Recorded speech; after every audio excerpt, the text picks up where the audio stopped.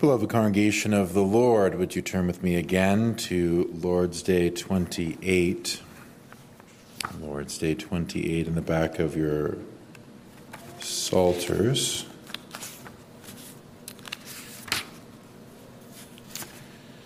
And that's found on page 57. Read question and answer 75. How art thou admonished and assured in the Lord's Supper that thou art a partaker of that one sacrifice of Christ accomplished on the cross and of all his benefits? Thus that Christ has commanded me and all believers to eat of this broken bread and to drink of this cup in remembrance of him, adding these promises: first, that his body was offered and broken on the cross for me, and his blood shed for me, as certainly as I see with my eyes the bread of the Lord broken for me and the cup communicated to me, and further, that he feeds and nourishes my soul to everlasting life with his crucified body and shed blood, as assuredly as I receive from the hands of the minister and taste with my mouth the bread and cup of the Lord, as certain signs of the body and blood of Christ. Now, in our series through the doctrines of the Heidelberg Catechism, we have been dwelling with some detail upon what the Reformed churches confess concerning the sacraments. And in our consideration of the doctrine of baptism, we saw how clearly our confession sets forth the proper role and function and benefit and comfort of that great ordinance of the Church. And as we transition to the teaching of the Lord's Supper, we come to a subject which today may seem less controversial in our own context of North America, but was not so in the days of Ursinus, Zacharias Ursinus, the author of our catechism. Indeed, he wrote the catechism at the behest of the Reformed churches to differentiate those who followed the Reformed faith from the Lutheran majority there in what came to be called Germany. And as this particular doctrine was unfolded, it actually resulted in much rage and persecution and hatred from those of the Lutheran confession. For that creed and group of churches held to a very errant and false doctrine of the Lord's Supper, one that posited that the very literal body of blood is consumed in the physical bread and wine. And so the burden of our catechism, as it dwells at some length upon the sacrament of the Lord's Supper, is to both show the error of this teaching, but to set forth with clarity that the Lord's Supper is a spiritual ordinance. And as we saw in the doctrine of baptism, that sacrament as well as this have a common purpose: to grow and to strengthen the faith of believers. Here is how he puts it, Ursinus, in his commentary on his catechism, differentiating baptism and the Lord's Supper. Quote, "They differ as to the design peculiar to each. Baptism is the sign of the covenant between God and the faithful. The Lord's Supper is the sign of the preservation of the same covenant." Or he puts it another way: baptism is the sign of our regeneration and connection with the church and covenant of God. The Lord's Supper is the sign of the nourishment and preservation of those who have already entered into the church. And both of these unique emphases Yet the common direction is the same. It directs us outside of ourselves and unto the source of our salvation, Christ himself, from whom all graces flow. He further emphasized in his catechism and his commentary that there is this key difference, and it has to do with how the two sacraments relate to our confession of faith. Maybe you notice that emphasis in Lord's Day 75 as we read it there in the answer, that Christ has commanded me and all believers to eat of this broken bread and to drink of this cup in remembrance of him. Believers, and there he specifically refers to those who have confessed their belief, those who have confessed their faith. So he explains it in his commentary, referring to 1 Corinthians 11, verse 28, where Paul says of the Lord's Supper, let a man examine himself. And he says in that connection, all therefore who belong to the church, infants as well as adults, are to be baptized. Infants and adults are to be baptized, whilst none but such as are capable of examining themselves and showing the Lord's death are to be admitted to the supper. The Lord's Supper ought not to be administered to any except such as have been baptized, and that not until they have made a profession or confession of their repentance and faith. It's often struck me, as much as I love our Heidelberg Catechism, I love our Reformed confessions, there really is no Lord's Day on the subject of confession of faith. It is indeed addressed by way of it being assumed in this section of our Heidelberg Catechism. But as you look at the history of the Reformed churches, this has held a prominent place in our worship and piety, together with all churches that seek to conform their worship and practice according to the Bible. And yet perhaps it is on this matter, because perhaps there is no article in our confession or catechism about it, that sometimes there is a confusion about what is a confession of faith and what is the role and importance it plays in our Christian life, particularly as it concerns the Lord's Supper. Well, as we begin to examine this doctrine of the Lord's Supper, we will begin with a message simply upon that, confession of faith, confession of faith. And well, we will be looking at a number of scripture passages about this great act of worship of true Christians. We'll especially consider 1 Corinthians 12 and verse 3. 1 Corinthians 12 and verse 3, where the apostle writes, wherefore I give you to understand that no man speaketh by the Spirit of God calleth Jesus accursed, and that no man can say that Jesus is the Lord, but by the Holy Ghost.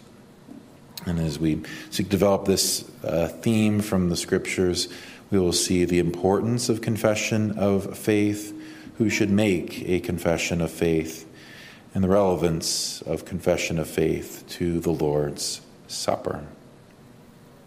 First, the importance of confession of faith. Well, this epistle to the Corinthians, or the first epistle, I should say, to the church at Corinth, which the Apostle Paul wrote, is full of much practical guidance which lasts throughout the ages of the church. It seems there were so many problems in that church of Corinth that he had occasion to touch upon virtually every principle that we are to attend to if we are to be a healthy church of the Lord Jesus Christ. He corrects them for their lack of church discipline, for their divisions, and hostility among themselves for their various corruptions of the Lord's worship. And here in the 12th chapter, continuing on for a number of chapters, he weaves together a number of themes which he wishes to address, and they seem to have their focal point in having a right understanding of the gifts of the Holy Spirit as they concern the good and health of the Church of Jesus Christ. And so you read through this chapter and a number of things are addressed, including the extraordinary gifts of the Holy Spirit, the speaking in tongues, miraculous healings, and so forth, things which concern specifically the age and generation of the apostles, which have since expired with the closing of the canon of Scripture. But it's striking as he seeks to instill in them a right understanding of the gifts of the Spirit that he especially mentions this principle of confession of faith. That the right confession of faith in the Lord Jesus Christ is indeed a gift of the Holy Spirit like any other that he mentions. Wherefore I give you to understand that no man speaketh by the Spirit of God calleth Jesus accursed, and that no man can say that Jesus is Lord but by the Holy Ghost. And in this place we see the parallel with other passages of Scripture which speak in this way of confessing our faith in the Lord Jesus Christ, naming him as Lord. Romans 10 verse 9, that if thou shalt confess with thy mouth that the Lord Jesus, or that Jesus is Lord, some translations say, and shalt believe in thine heart that God hath raised him from the dead, thou shalt be saved. Matthew 10, which also we read, makes reference of this from the teaching of Christ himself. Whosoever therefore shall confess me before men, him will I confess also before my Father which is in heaven. But whosoever shall deny me before men, him will I also deny before my Father which is in heaven. What cannot be missed throughout all of these references to confession of faith in the Lord Jesus Christ is that it is certainly a matter of great importance. Great importance. It is something that concerns the very honor of Christ. It is something that concerns the duty of every believer. It is something that concerns not only the well-being of the church, but the very being of the church. The church is, in one important respect, the Church of Christ confessing their faith.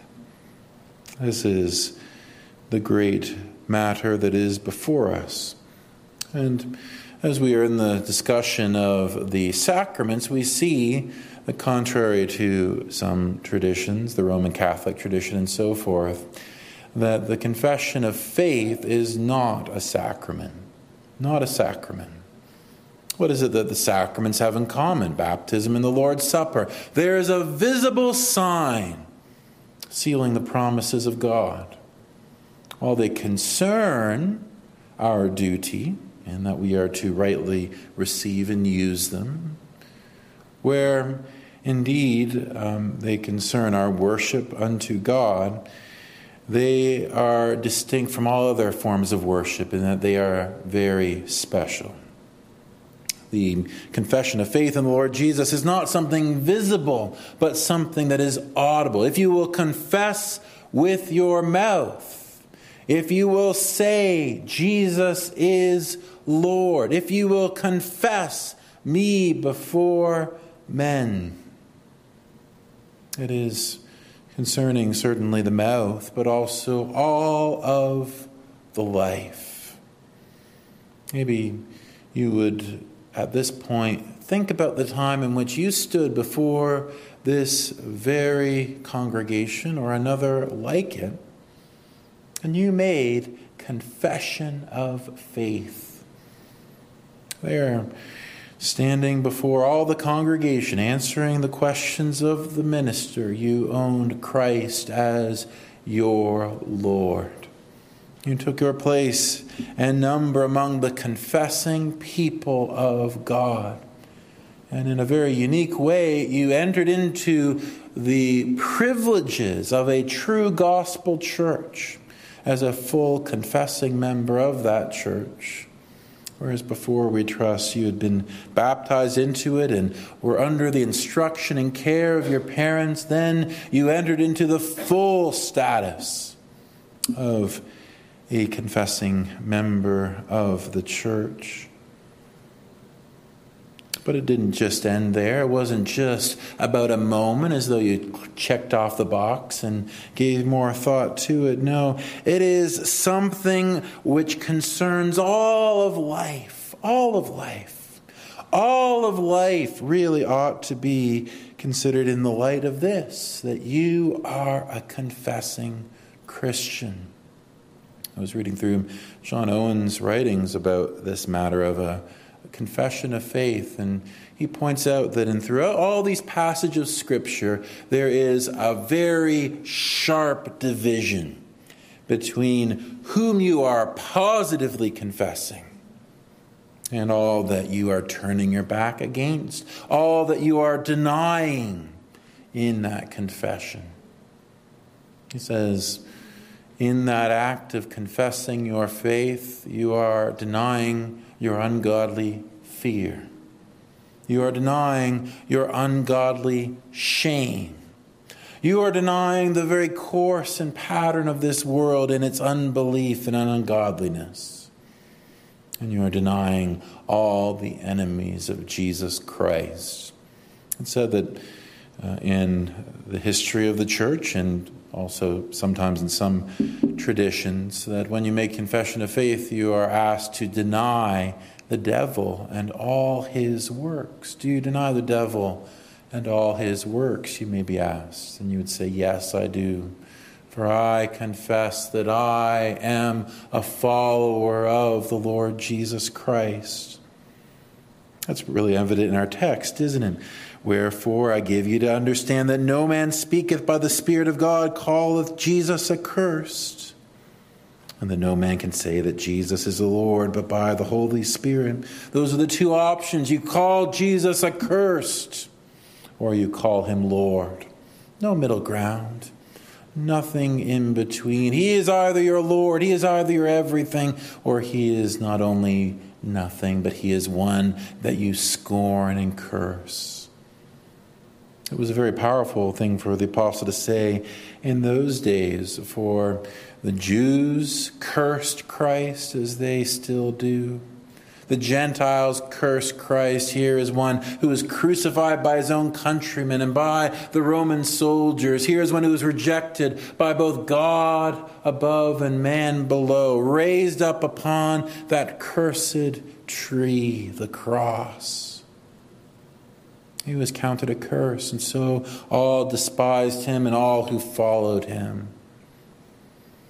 And yet for the Christian, that cross, that emblem and symbol of their salvation became all the more precious. It brought to mind the great sacrifice that had been rendered on their behalf, the great thing which Christ had endured for them, suffering and dying in their place and delivering them up unto the kingdom of light. And so it was that any who would follow Christ and take upon the scorn and curse that the world esteemed him were to be numbered among confessing Christians.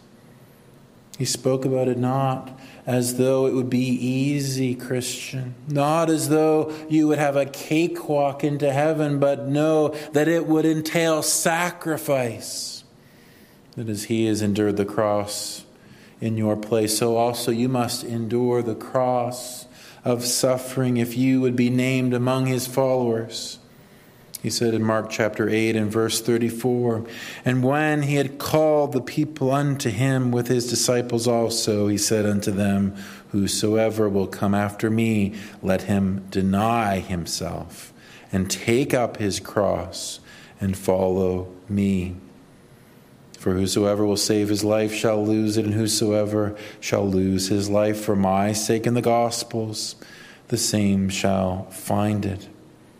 For what shall it profit a man if he shall gain the whole world and lose his own soul?" We hear it in the echoes of what we read in Matthew chapter 10. "Whosoever shall deny me before men, him also will I deny before my Father which is in heaven." You cannot imagine that you can be a secret believer, one who would just have a private religion, one who would just keep your personal relationship with Christ to yourself, and then ignore the duties and obligations of truly confessing him before the world, subjecting yourself unto his will, proclaiming his revealed word, naming him and owning him as your Savior and Lord.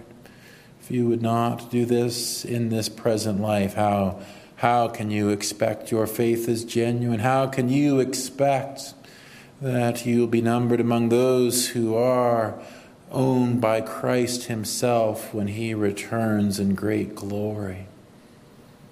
Oh, here's the great importance of it, that in its place, it is indeed a sure mark of those who are saved, and where it is absent and despised, it is a mark of one who is lost. A great and important thing, this confession of faith.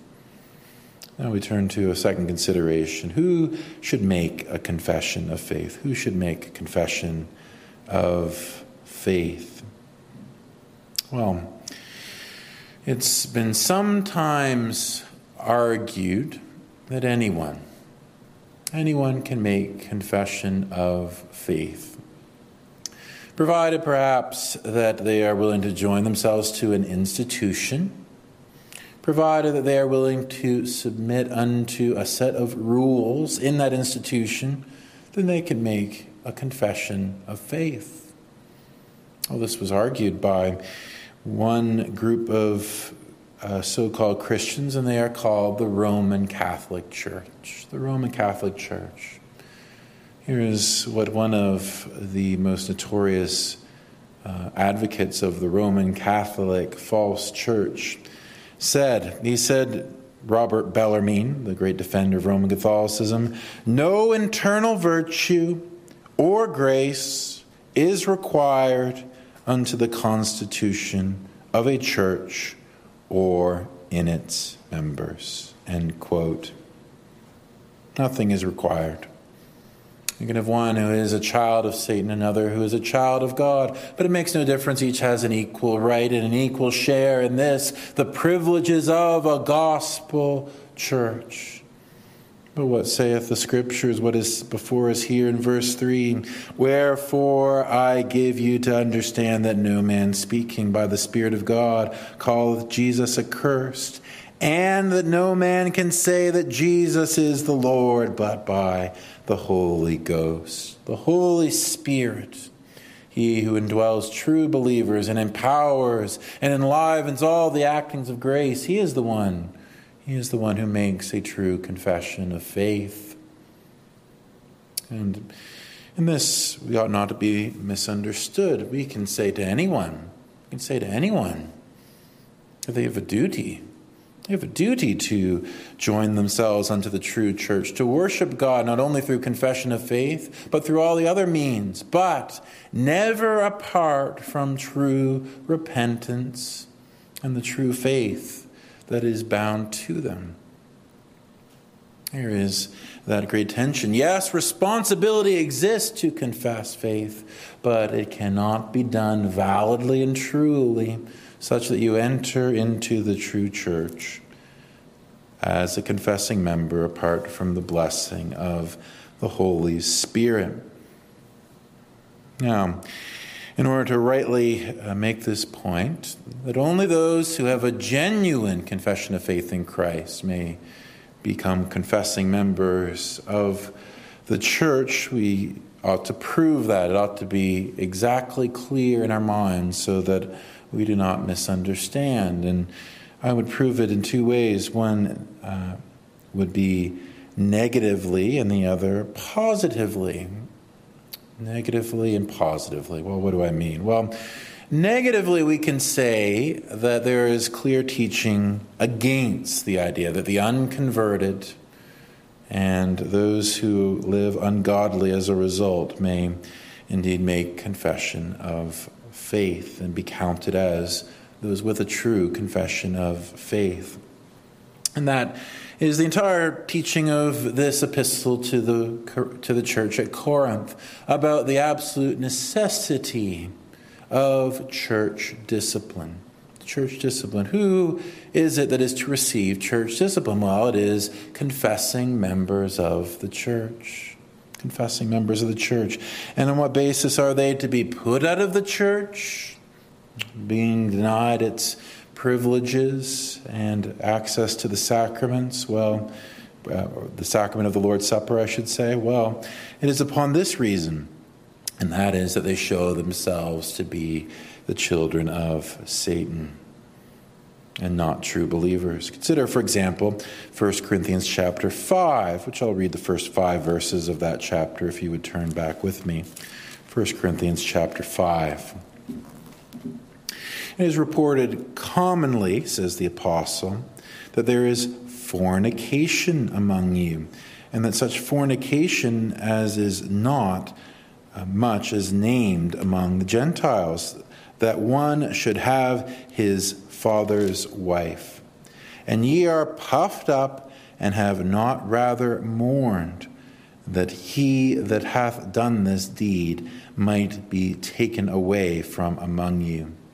For I verily, as absent in the body, but present in spirit, have judged already, that though I were present concerning him that hath so done this deed, in the name of our Lord Jesus Christ, when ye are gathered together in my spirit, with the power of our Lord Jesus Christ, to deliver such an one unto Satan for the destruction of the flesh, that the spirit may be saved in the day of the Lord Jesus Christ. What a very compassionate thing it is to excommunicate one who is in such abominable, known, unrepentant sin. Why is it an act of compassion? Because such a one who is in known, unrepentant sin, who will not heed the admonition of the church and turn from such wickedness, is not a true believer. They are still in the midst of death. And so it is a most good thing that they be put out of the privileges of the church, that they be shown themselves to be a child of the devil and treated as such until they be brought under true conviction of sin and true repentance. At least that is how they are to be regarded. If they show not the fruits of a true confession of faith, they have not the privileges of confessing believers in the church. We could turn a chapter later in 1 Corinthians chapter 6 and read in verse 9, Know ye not that the unrighteous shall not inherit the kingdom of God? Be not deceived, neither fornicators, nor idolaters, nor adulterers, nor effeminate, nor abusers of themselves with mankind, nor thieves, nor covetous, nor drunkards, nor revilers, nor extortioners shall enter the kingdom of God. And such were some of you. But ye were washed, but ye are sanctified, but ye are justified in the name of the Lord Jesus Christ and by the Spirit of our God. These who are living in unrepentant sin have no stake in the kingdom of Jesus Christ, nor in its state of glory, or in its expression in the visible church. To live in these ways as an idolater, as a fornicator, as one who is a homosexual, as several of these words refer, as one who is a thief or a covetous person or a drunkard or one who is reviling and hateful towards their neighbor. And all these things, one who is living in such a way is not washed by the Holy Spirit, is not sanctified by the Holy Spirit, is not justified in the name of Christ Jesus. And so, for that reason, they cannot be included in the privileges that belong to confessing Christians. And so it is John Owen writes in this place, as a man living and dying in any known sin that is habitually, without repentance, cannot be saved, so a man known to live in sin cannot regularly be received into any church. To compose churches of habitual sinners, and that either as unto sins of commission, that is, active violations of the law of God, or sins of omission, neglecting in the duties that God requires. Either is to erect not temples to Christ, but chapels unto the devil. So it is that the whole logic of the purity of the church, the discipline of the church, is predicated on what? That the privileges of a confessing believer belong only to those who are genuinely saved. Are we saying, therefore, that everyone who will confess their faith is a genuine believer? Not at all. What we're saying, rather, is that those who are not yet true believers, who are not true believers in the Lord Jesus Christ, ought not to make confession of faith. Who is it that should make confession of faith? Well, we say not negatively, but positively. Those who are partakers of genuine spiritual grace. Those who are united unto the King and head of the church through a living faith. These, and these alone, have a right and a duty to be received into the church as confessing members. And we are presently working through 1 Peter, and it struck me that there are two passages that really seem to show forth this truth. Now, the church, in its essence, in its purpose, in its very being, is for those who have a living faith in Christ Jesus. 1 Peter chapter 2, verse 5, the apostle writes, "Ye also as lively stones are built up a spiritual house, an holy priesthood, to offer up spiritual sacrifices acceptable to God by Jesus Christ." Yes, we can say that intermixed within the true church, there are hypocrites, there are unconverted. We spoke about it this morning. But the very being and essence of the church is composed of the true people of God, those who have a living connection unto the Savior. They are the spiritual house of God. They are the building blocks of the great structure which God is erecting. They are knit and joined together through the miraculous work of the Holy Spirit. And these are to be included as confessing members. Read out later on in 1 Peter. And in 1 Peter chapter 3, verse 21, there is a most striking statement about baptism, which I will read, but I want you to focus on something that is not directly related to baptism. But 1 Peter chapter 3, verse 21. There the apostle writes, "The like figure whereunto even baptism doth also now save us, not the putting away of the filth of the flesh, but the answer of a good conscience toward God by the resurrection of Jesus Christ." You know, the apostle Peter, as he often does a lot of things in one verse, but in particular, briefly, we can say that he is setting forth baptism as the sign and seal of salvation in Christ, And he's connecting with it the true faith of Christians who have the grace that baptism signifies. That is, they have not only the sign, but the thing signified. They are baptized not only with water, but with the Holy Spirit. Here are the true elect of God, for which baptism was specifically instituted.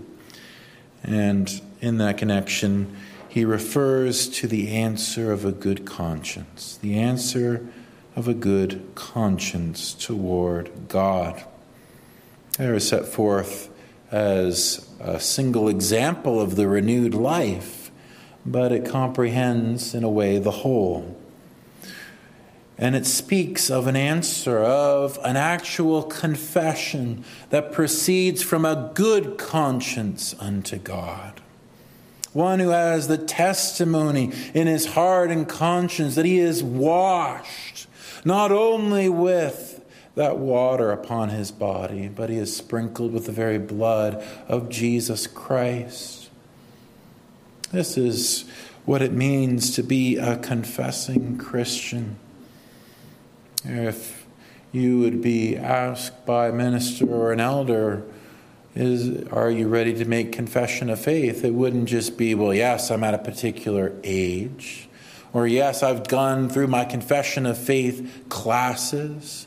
Or yes, it's expected of me if I'm to be married or I'm to have my children baptized. Not those things, but this.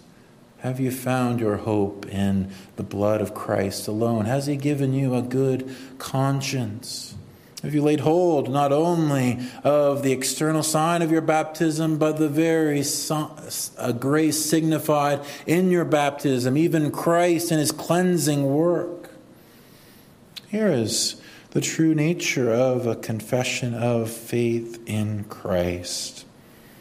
And so it is, you think of that almost exemplar of the confession of faith as Jesus summons all his disciples there in Matthew 16, and he says, "Whom do men say that I am?" And disciples have various answers. Well, some say John the Baptist, some say Elijah, some say Jeremiah or one of the prophets. And he asks, "Whom do you say that I am?" And Peter, he's speaking for the group, says, "Thou art the Christ, the Son of the living God." He directs this act of worship and confession unto this, the Christ. He knows this, that he is the Son of God, come in our flesh. He knows that he is the Messiah, the anointed one of God. And not only does he have the knowledge in his head, but it proceeds from his heart, such that Jesus commends him in this way, "Blessed art thou, Simon, son of Jonah, for flesh and blood hath not revealed it unto thee, but my Father, which is in heaven." Oh, I would say to you, if Christ has never been revealed unto you, then there is no basis for making a confession of faith. It ought never to be an automatic thing. It ought to never be something that you do just as ritual. It ought not to be a bare confession of the truth about Christ. No, I know that's true, but I am still a stranger to him. It'd be far better for those to never make confession of faith until they have become teachable by the Holy Scriptures. And the Holy Spirit revealed Christ as a sufficient Savior unto them. And they were able to say, "Lord, give me Christ, or I die." I would say this in this second place about who would make confession of faith, which is willing to receive all of the obligations that go with him. All of the obligations that go with him. And these two things go together. It would be an awful thing for someone to have made confession of faith and yet not being able to obey the obligations of a confession of faith in the power of the Holy Spirit. For if you would seek to do the obligations of a confessing Christian without the Holy Spirit, it will be vain and pointless. It will be a burden and a drudgery. What are these obligations? Well, in our text, which we began with, there is this. Who can say that Jesus is Lord? Jesus is Lord. What is bound up with that? Well, He is Jehovah. He is God. He is divine. He is the Son of God, begotten before all worlds, not created or made, but begotten, equal to the Father in all things, glorious in His deity and power. But more than that, He is my Lord.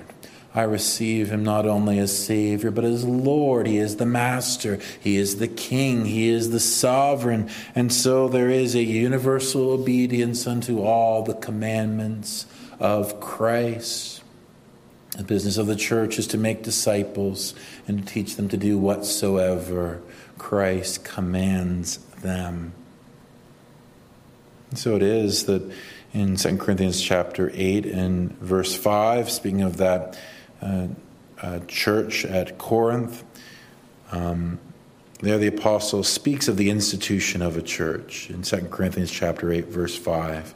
And this they did not as we'd hope, but first gave their own selves to the Lord and unto us by the will of God. There's a surrender unto the lordship of Christ, unto all of His commandments. They would obey Him no matter where He may lead, no matter the cost. But notice that as well.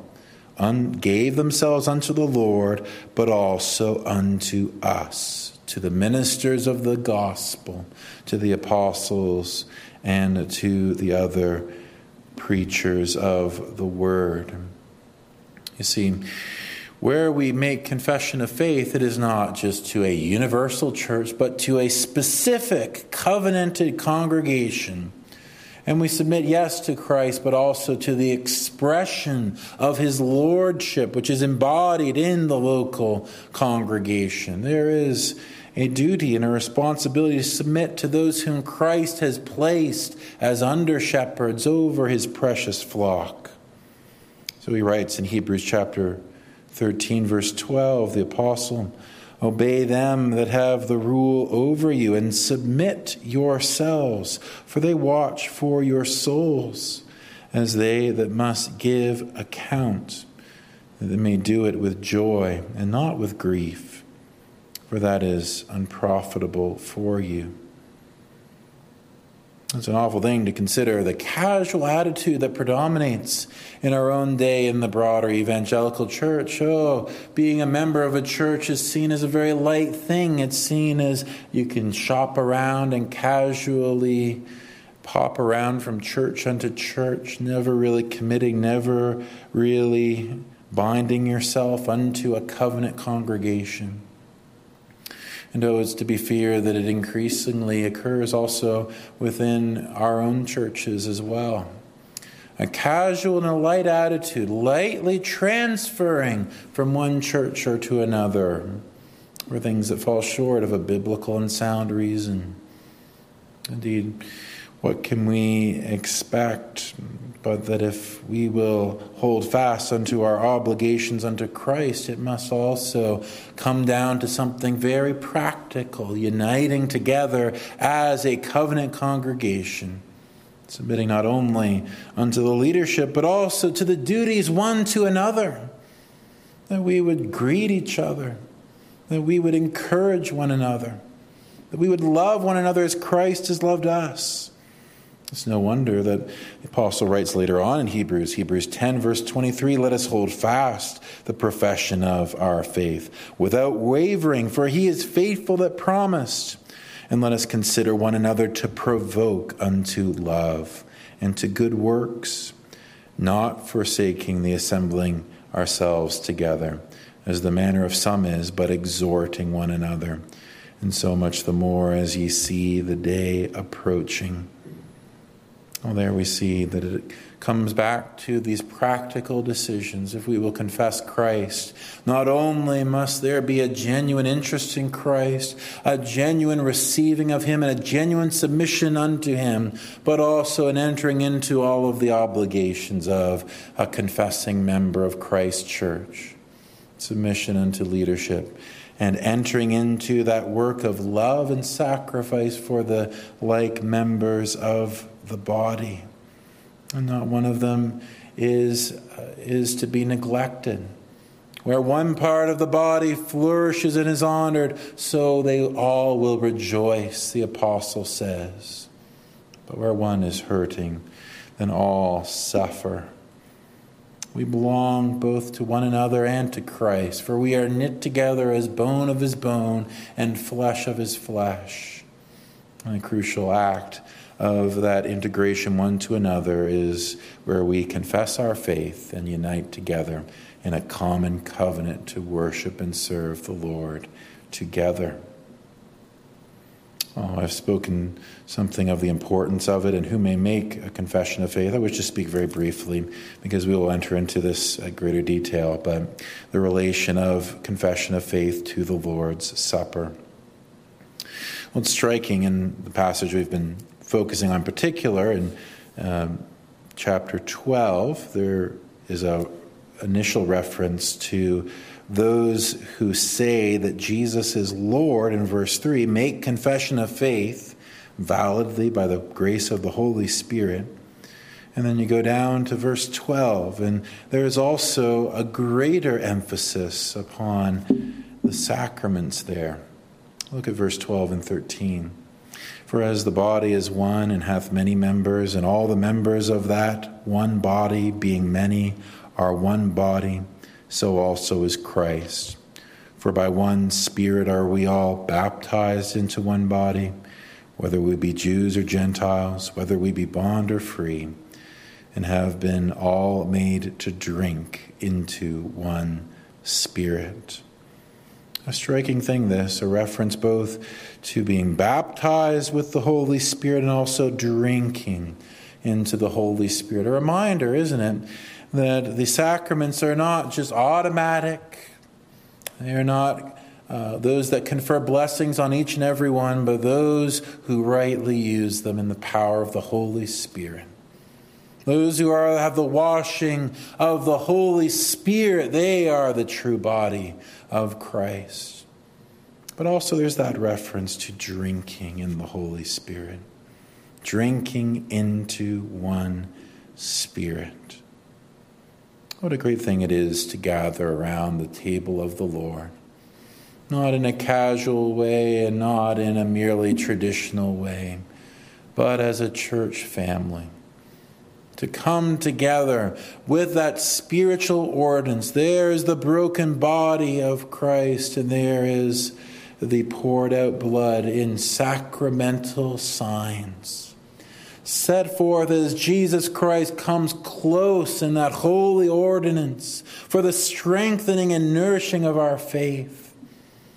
And the teaching of the Bible here is that just as you, believer, have confessed Christ in the power of the Holy Spirit, and yes, you have profited from your baptism through the Holy Spirit, so also you are to receive the Lord's Supper in the Holy Spirit. You are to drink deeply from that blood and sacrifice. You are to receive your nourishment and strength from Him alone. And I would point this as well. There is a connection, not only that it is a prerequisite to that Lord's Supper, though it is, and we will see that it is none but confessing believers with a true repentance from sin that may partake of that supper. But I would also leave you with this, that in that partaking of the bread and wine, we also are in a very act of our confession. We confess our faith in the Lord's Supper. I would leave you with this quote from Ursinus. That we may, by the observance of it, make a public confession of our faith, acknowledge our gratitude, and bind ourselves to constant thankfulness and to the celebration of this benefit. Hence it is said, this do in remembrance of me, Luke 22, For as often as ye eat of this bread and drink of this cup, ye do show forth the Lord's death till he come. 1 Corinthians 11. This remembrance, says Ursinus, or commemoration of Christ proceeds and is taken for faith in the heart, after which we make public confession and acknowledgments of our thankfulness. Well, I pray the Lord's blessing as we continue on this series about the Lord's Supper. But in and through it all, let us not neglect this teaching, that we are confessing believers and we must confess him in truth. God, give us the grace and strength so to do.